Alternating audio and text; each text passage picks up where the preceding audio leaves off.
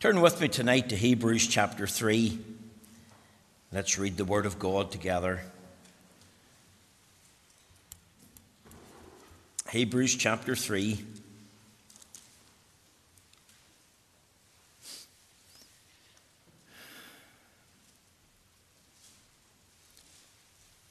I'm going to read from verse 1. Have your Bible there. Turn to the place. Let's follow the reading together. It's good to hear God's word. Better to see it. The words will come up on the screen for all who are online. And we would encourage you, as I've said before, to find a copy of the Bible and follow the reading, if you can, in your own copy of the Scriptures. Reading tonight, of course, from the most faithful and reliable translation of the Holy Scriptures, the Authorized Version. Hebrews 3, verse 1. Wherefore, holy brethren, partakers of the heavenly calling, consider the apostle and high priest of our profession, Christ Jesus, who was faithful to him that appointed him, as also Moses was faithful in all his house. For this man was counted worthy of more glory than Moses, inasmuch as he who hath builded the house hath more honour than the house. For every house is builded by some man, but he that built all things is God. And Moses verily was faithful in all his house as a servant, for a testimony of those things which were to be spoken after. But Christ is a son over his own house. Whose house are we, if we hold fast the confidence and the rejoicing of the hope firm unto the end? Wherefore, as the Holy Ghost saith, today, if you will hear his voice, harden not your hearts, as in the provocation, in the day of temptation in the wilderness, when your fathers tempted me, proved me, and saw my works 40 years. Wherefore I was grieved with that generation, and said, they do always err in their heart, and they have not known my ways. So I swear in my wrath, they shall not enter into my rest. Take heed, brethren, lest there be in any of you an evil heart of unbelief in departing from the living God. But exhort one another daily, while it is called today, lest any of you be hardened through the deceitfulness of sin. For we are made partakers of Christ, if we hold the beginning of our confidence steadfast unto the end. While it is said, today, if you will hear his voice, harden not your hearts, as in the provocation. For some, when they had heard, did provoke. Howbeit, not all that came out of Egypt by Moses. But with whom was he grieved 40 years? Was it not with them that had sinned, whose carcasses fell in the wilderness? And to whom sware he that they should not enter into his rest, but to them that believed not? So we see that they could not enter in because of unbelief. Amen. We know the Lord will stamp with his own approval and blessing this reading of his own precious and infallible word. Now, my text this evening is taken from Hebrews chapter 3, verse 7 and 8. Let's read it together. Hebrews chapter 3, verse 7 and 8. Wherefore, as the Holy Ghost saith, today, if you will hear his voice, harden not your hearts, as in the provocation, in the day of temptation in the wilderness. Now, I've entitled this message tonight, The Danger of Hardening Your Heart. I believe it's a very interesting fact that these words that I've read in your hearing are found 4 times in the Bible.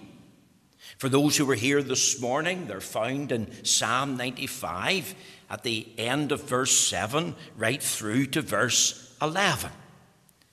And here in Hebrews chapter 3, verses 7 and 8. And if you look with me at Hebrews chapter 3, verse 15, it says, while it is said today, if you will hear his voice, harden not your hearts, as in the provocation. And if you come over again in Hebrews chapter 4 and verse 7, it says, again, he limited a certain day, saying in David, today, after so long a time, as it is said today, if you will hear his voice, harden not your hearts. Now, I believe tonight that every word of God is pure. Every word is profitable. That there's nothing insignificant in any of the words of the Holy Scripture. Every word, every line, every verse is all written for our instruction and edification. There's not one word that could be set aside. Not one word could be treated lightly or in a flippant, careless manner. In other words, there's no irrelevant words that do not matter in the Holy Scriptures. See, remember the Lord Jesus said, Matthew 4 and 4, man shall not live by bread alone, but by every word that proceedeth out of the mouth of God. Paul says, and all Scripture is given by inspiration of God and is profitable for doctrine, for reproof, for correction, for instruction in righteousness. Now, if the Lord says something once, I believe that we should listen to what the Lord is saying. But if he says the same thing the second time, by way of repetition, that stands out even more. That's very significant. We're to take note of it. We're to pay attention to it. However, when the Lord repeats something, not only once or twice or three times, but 4 times, then remember 4 is the number of completion, according to biblical hermeneutics. And we have, when the Lord says a thing 4 times, a complete revelation of God's heart and mind in that particular subject. And we're to pay the strictest and closest attention to it. Now, what is this subject about? It's about one thing: the danger of hardening your heart. You see, these verses that I have read form a message about the danger of hardness of heart. Hardness of heart to God and his word is a terrible reality. It happened, of course, to the children of Israel in the wilderness for 40 years. And as a result of the hardness of the heart, because of their sin and unbelief, they never entered the promised land. And I want to tell you something else, that it is an awful reality that in our day and generation, many who hear the word of God and show or display hardness of heart due to a love of sin or unbelief will never enter into the life of spiritual rest that's found in Christ. Our subject tonight I've entitled, The Danger of Hardening Your Heart. Now, how do you harden your heart? Let me answer that. First of all, there's a failure to discern the greatest privilege ever. Look at the text. Verse 7, Hebrews 3. Wherefore, as the Holy Ghost saith today, if you will hear his voice. Now, what is the greatest privilege in the world that a person can enjoy? And here's the answer. God speaking personally and powerfully to you. Today, if ye will hear his voice. So I put it to you tonight that hearing his voice is the greatest privilege ever for any individual to experience. And that's not my view or my opinion. The Holy Ghost is saying this, the third person of the Holy Trinity. Wherefore, as the Holy Ghost saith, today, if you'll hear his voice. You think of the history of the children of Israel. How did God speak to them? He spake to them through the fathers. Listen to Paul, Hebrews 1 and 1. God, who at sundry times and in divers manners spake in time past unto the fathers by the prophets, hath in these last days spoken unto us by his Son, whom he appointed heir of all things, by whom also he made the worlds. I want you to think of the patriarchal fathers, Abraham and Isaac and Jacob.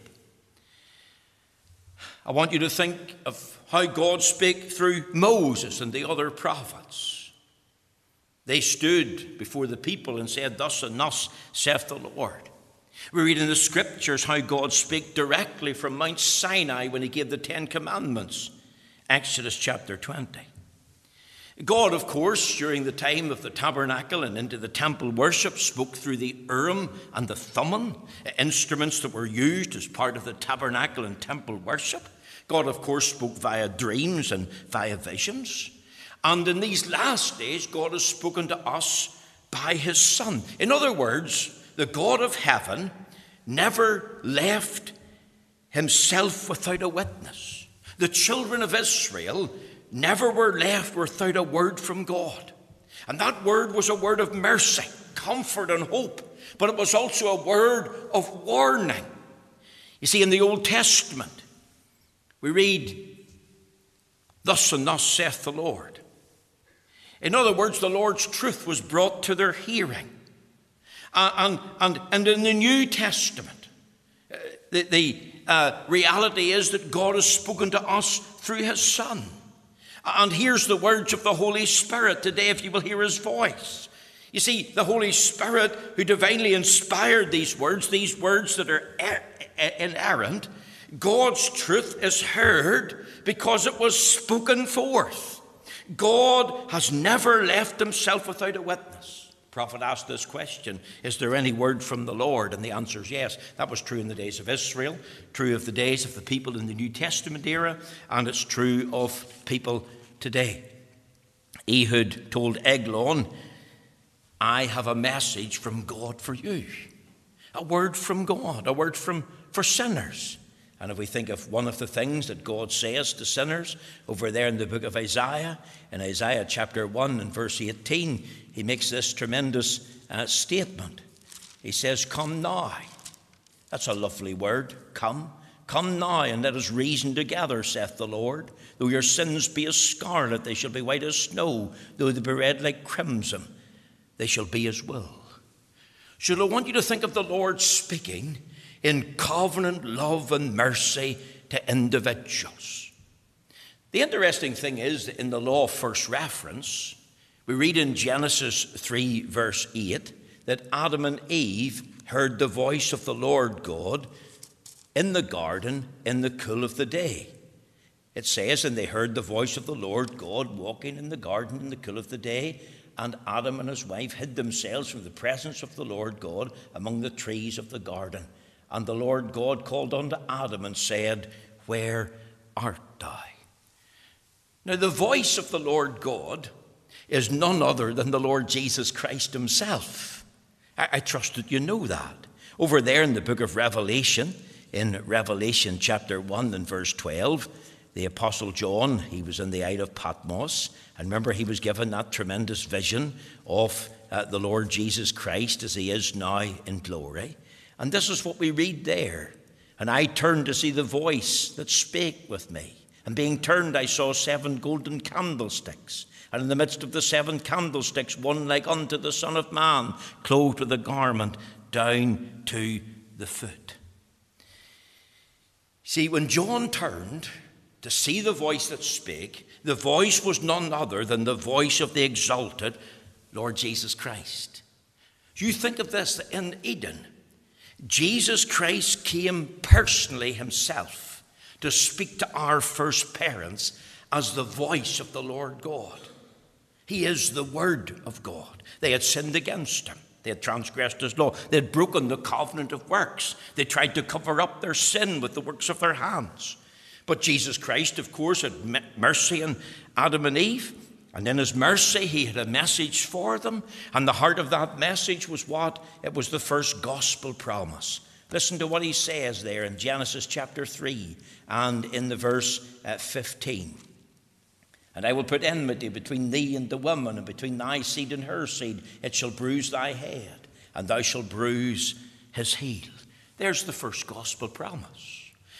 And when we come to the like of Acts 9 and think about the conversion of Saul of Tarsus, remember he's on the road to Damascus. He's an evil man. He's a blasphemer. He's a godless religious man, unregenerate in his sin. And yet he was stopped in his tracks by the voice of the Lord. Listen to what we read there in the book of Acts, in Acts chapter 9, and in the verse 4 and 5. Here's what's said. Acts 9, 4 and 5. And he fell to the earth and heard a voice saying unto him, Saul, Saul, why persecutest thou me? And he said, Who art thou, Lord? And the Lord said, I am Jesus, whom thou persecutest. It is hard for thee to kick against the pricks. See, Christ spoke to Paul, formerly Saul of Tarsus, on the road to Damascus. He spoke his name. He told him, it's hard for thee to kick against the pricks. He spoke in truth, he spoke in love, and he spoke in mercy. And I'm saying tonight what a glorious, great privilege that is, to hear the voice of the Lord. And the voice of the Lord, of course, calls for a response. That word is faithful and true. And, of course, there has to be a faithful and a fruitful response to that word. Young people, we live in a day when there's the call of the world for your attention. The world says this. Here's the world's philosophy. Eat, drink, and be merry, for tomorrow you die. Live for today. You're born. Live out your life. Work hard. Party hard. And then you die. There's no God, no gospel, no heaven, no hell. But the call of the word, the voice of the Lord God, Jesus Christ himself, when he comes to speak, he does something in love and mercy. He exposes your sin. He explains the way of salvation. And he extends to you the promise. And the promise is this: He that hath the Son hath life. He that hath not the Son of God hath not life, but the wrath of God abideth on him. See, the Lord has a message of eternal life for you, a message of hope, a message of blessing, a message of comfort. And of course, the world doesn't want you to have that message or to hear that message. What I'm saying is this: today, you and I have the greatest possible privilege in the whole world. God is speaking. And you're going to ask me, well, how is God speaking to me? Well, God speaks to you through the preaching of the word. The preaching of the word is a powerful means of grace. And on the Lord's day, not only through the reading but the preaching of the word, we should realize that God has spoken, but more than that, God is speaking to me. The Bible says it pleased God by the foolishness of preaching to save them that believe. Paul exhorted Timothy, preach the word in season and out of season. But you can hear the voice of the Lord through a personal testimony. And sometime in September, when we revive a family night, we're going to have a personal testimony from a young man that I had the joy of leading to the Lord. The Lord also speaks through life circumstances and situation. When trouble comes, it's the voice of the Lord. Whenever there's sickness in the home, it's the voice of the Lord. Whenever death and calamity comes, it's the voice of the Lord, because he's reminding us about life and its reality and how fickle and feeble life is. What a wonderful privilege it is to hear the gospel, the good news of Christ, and be pricked and troubled in our heart. And ultimately, through the word and these other circumstances that I've explained, even by way of testimony, God is speaking to us through his Son, Jesus Christ. And his call to us is repent and believe the gospel. His call to us is, it is better to trust in the Lord and to put confidence in man. That's the central message of the Bible. Psalm 118, verses 8 and 9. And what a privilege and honor it is of hearing his voice, generally and specifically about our sin, about our soul, the Savior, and the need of salvation. And you've been privileged many times to hear the voice of the Lord. Hardening your heart is a failure to discern the greatest possible privilege. The second thing is this: hardening your heart is a failure to discover the greatest possible provocation ever. Look at our text In verse 8 it says, harden not your hearts as in the provocation. Suppose you heard the voice of a friend calling out to you, calling your name, and you're ignoring that voice. You pretend that you didn't hear, or worse than that, you just rebel. So let's say you're walking down the path and your friend calls out to you. We'll say your name's James. James! And you just walk on with your back to that person. Pretend you're not hearing. Ignore the voice. You don't turn around. You just walk in and you close your front door. That's provocation. What about a child to a father? Whenever a father speaks to a child or a young person, and that young person hardens their heart and closes their ears and pretends they're not listening, or worse, rebels against that word of advice, that's provocation. But let's lift it up from the friend, from the father. It's his voice. It's the voice of the Lord. And when the voice of the Lord is heard, not only is there a failure to discern the greatest possible privilege, but there's a failure to discover the greatest possible provocation. Hardening your heart, closing your ears, and stubbornly rejecting that voice. See, God's word is to be obeyed. God's word is to be believed. God's word is to be received. The Bible says in Acts 17 verse 30 that God commandeth all men everywhere to repent. And how many have heard with the ear, understood a little with the mind, and yet willfully and stubbornly chose to reject that message. Think of Pharaoh, who is the Lord that I should obey him. You know this is a common sin. Remember in Genesis chapter 19 verse 14, Lot, whenever he was ordered by the angels to leave Sodom, he went to his sons-in-law and he spoke to them. They heard him. And the Bible says in verse 14, and he seemed as one that mocked. In other words, they heard, they understood a little, but they stubbornly chose to reject that message. Think of the Lord Jesus, how he wept over Jerusalem, over there in Matthew chapter 23 and verse 37. And these are very, very sad words that I'm about to read. Matthew chapter 23 and verse 37. And this is what we read. O Jerusalem, Jerusalem, thou that killest the prophets, and stonest them which are sent unto thee. How often would I have gathered thy children together as an hen gather her chickens under her wings, and ye would not. Think of old Felix. He sent for Paul. I want to hear this man. And we read there in Acts chapter 24, verse 25, that Paul reasoned to him of righteousness and of temperance and of judgment to come. And we read that Felix trembled. And yet what did he say? He said this, when I have a more convenient season, I'll call for thee. You see, this is a common sin, this provocation. Why? Well, let me try and explain why, if I can. Pride. I'm a good free Presbyterian. I'm a Protestant, you know. I'm a member of the Orange Order. I'm a member of such and such a church. I'm a religious person. And you're saying to me I need to repent of my sin and receive Christ as my Saviour and bow down and tell God I'm a sinner? I'm not going to do that. You see, that's what pride is. What about procrastination? Proverbs 27 and 1. Boast not thyself of tomorrow, for no man knoweth what a day may bring forth. I've plenty of time. I'm a teenager. I'll wait. I'll not get saved now. I'll do it at another time. What about a preference for sin?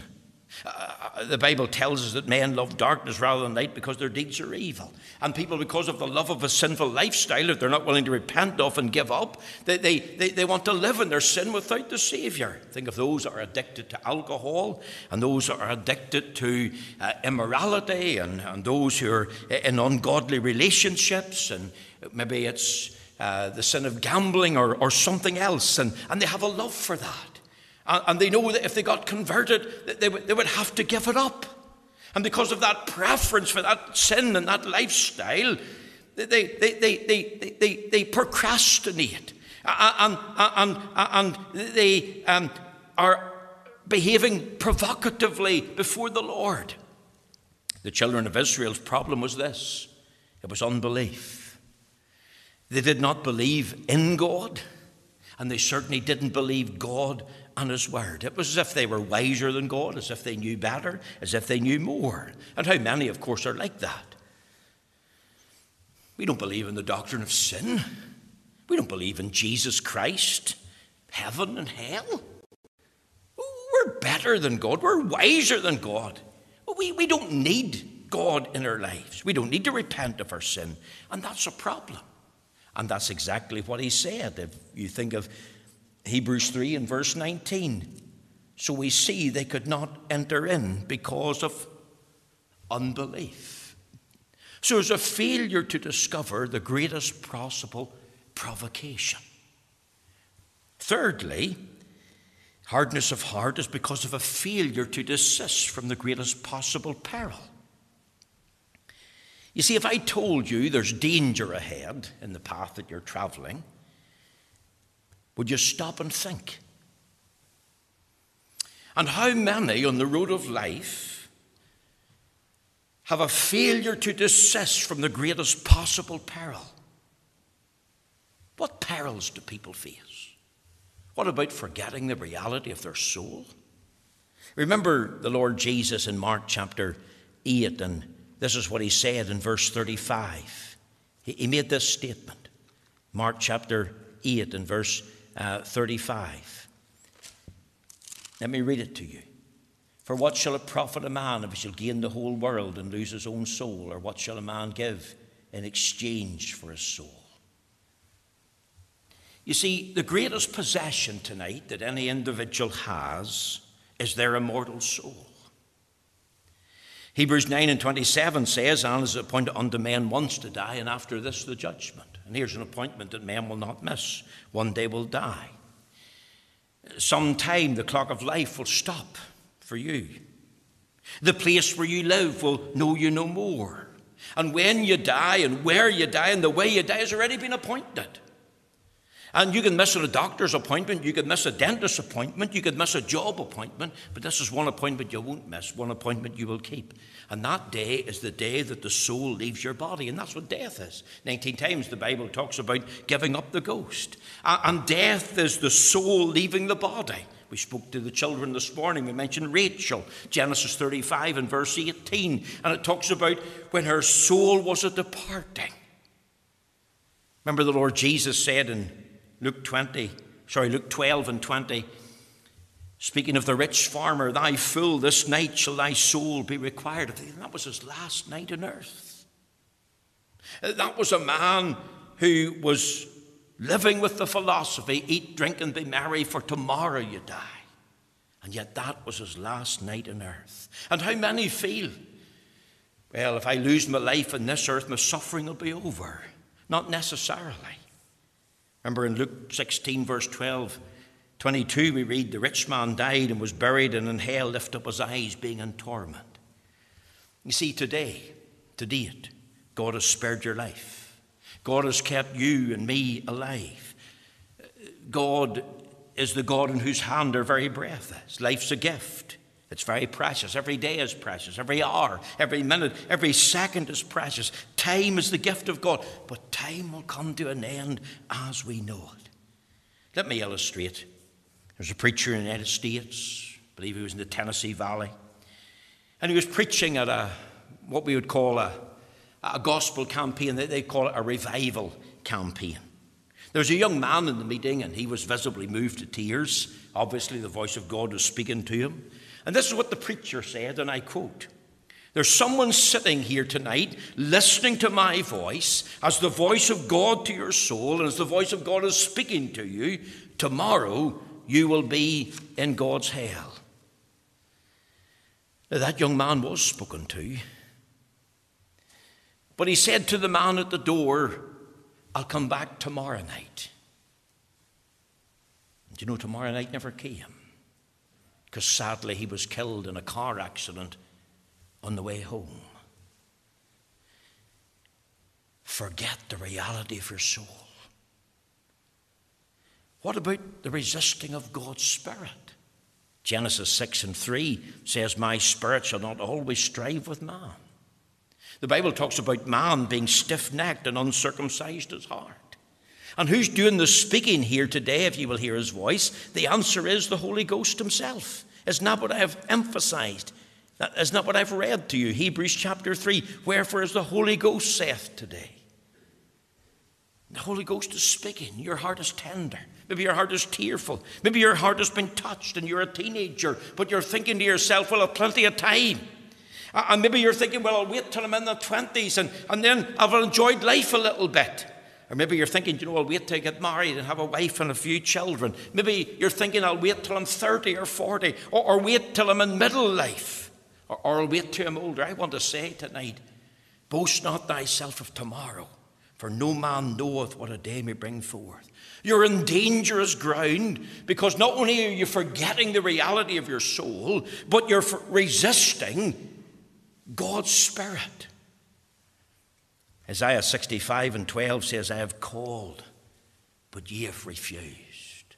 Proverbs 29, it says, he that been often reproved and hardeneth his neck shall suddenly be destroyed, and that without remedy. Hardening your heart, becoming callous and stubborn to the point where you're past feeling, where the point is you don't care anymore. Let me illustrate. You've heard of the Reverend Sam Workman. Where he lived as a boy, there was a blacksmith shop. He used to call into the shop and speak to the blacksmith whom he knew by name on his way home from the school. And this day in the blacksmith shop, the man was making some horseshoes, and he had a piece of iron, and it was white hot, and he was bringing it out of the furnace, and he was soft, and he beat it into shape, and he put it in and out of the furnace a number of times, and eventually he formed a horseshoe. And then he put it into a bucket of water, and whenever he brought it out of the water, he rubbed his hands round the horseshoe and threw it into a pail. And me, Sammy, of course, was amazed at this as a young boy coming out of school, maybe 8, 9 or 10. And he went over to the pile and he picked up the horseshoe. He wanted to look at it. You know what boys are like, curious. And the minute he picked it up, he threw it down again because it was burning his hand. Now, it was black. The old blacksmith seen what he was at. He went over and picked it up and rubbed his hands round it, handed it to Sammy. Of course, Sammy took it. This is the second time into his hand, thinking it'd be cooler now. And the minute it touched his hand, he threw it down again. And again, the old blacksmith, he laughed and went over and picked it up and rubbed it again and said to Sammy, well, touch it the third time. Sammy touched it the third time, and this time he just sort of tipped it with his fingers. But the minute he touched it, again, he threw it down because it was still hot. And the blacksmith picked it up again. And Sammy said to him, how can you do that? And he held up his hands. The hands were burnt. The hands were scarred. And he said, my hands are past feeling. Tender hands or toughened hands that are past feeling. See, is that a picture of you tonight? You're forgetting your soul. But more than that, you're resisting the Holy Ghost is speaking to you. And you're troubled about your sin. And the reality is, in your lifestyle, you're breaking your father and mother's heart. And you're saying, but they're my lifestyle choices.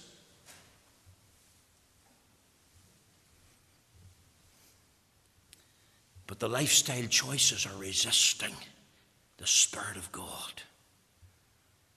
Maybe you have a loved one in heaven tonight. You want to see them again. But you'll never see them until you respond in a favorable, faithful way to the voice of God. I remember a lady saying to me in County Armagh, invited her along to a mission.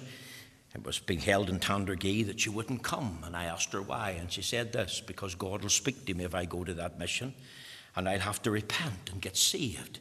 And I don't want to, because I love my sin. And of course it turned out, I didn't know till later, but that woman was living in an immoral, adulterous relationship with another man. And it was behind her husband's back. And of course she knew in the house of God her sin would be exposed. How many are visibly moved? And yet they resist God's Spirit. Let me tell you something else quickly. They forget the return of the Savior. Here's another part of this peril. Is this not the church's forgotten doctrine that Jesus Christ is coming back? This age in which we live one day is going to come to an end. Read Matthew 24. What's the world like prior to the return of Christ? Well, the world's going to be full of religious deceivers. People saying, I am Christ. False religion and false cults. They're on the rise. And we can witness that. A day of apostasy, a day of heresy. There's going to be wars. Nation will rise against nation, kingdom against kingdom. We're already seeing that. We're seeing an increase in disease, famine, earthquakes and tsunamis, a rise in persecution, the martyrdom of saints, a rise of iniquity that abounds because of the love of the many that wax cold. There's a falling away from the true faith. And of course there's the spread of the gospel going out all over the world. And I asked this evening this question: what if Jesus Christ were to return tonight? There's a father told his son that he was leaving the home for a few months in business, and he'd return when the fall would come. And the wee fella said to Daddy, but when is the fall? And the daddy said, son, when you look out the window, see those green leaves in the tree, when they turn yellow, begin to turn brown, and turn red and fall to the ground, when they start falling to the ground, around that time, I will return. And remember what the Lord Jesus said in Matthew 24. He said this in Matthew 24 in verse 44. He made this statement. Listen to these words as we finish. Therefore be you also ready, for in such an hour as you think not, the Son of Man cometh. We're living in changing times. And the return of the Savior is imminent. And God the Father has set that prophetic clock when Jesus Christ will return. And here's the peril that many are in. Here's the danger. Forgetting the reality of their soul. Forgetting that they're resisting God's Spirit who's speaking. And forgetting the imminent return of the Savior. What if he returns and you're left? Remember the story of the 5 virgins, 10 virgins. 5 went into the wedding and 5 were shut out. What about the failure to depart from the greatest possible punishment? Here's the 4th reason for hardness of heart. And what was the punishment? 40 years in the wilderness. Never entered into Canaan. Never entered into the promised land. Out of that whole generation, how many get into the promised land? Joshua and Caleb. Only 2 out of that whole generation. The rest all died and perished in the wilderness. The rest died in unbelief. And how many will face the greatest possible punishment because they hardened their heart, provoked the Lord to wrath and to jealousy and anger because of a failure to hear and heed his voice? Remember, he says, many will say to me in that day, Lord, Lord, have we not prophesied in thy name and done wonderful works and cast out devils? Then will I profess unto them, I never knew you. Depart from me, ye that work iniquity, into everlasting fire, prepared for the devil and his angels. The danger of hardening your heart. May the Lord take his word and apply it to all who have heard it this evening.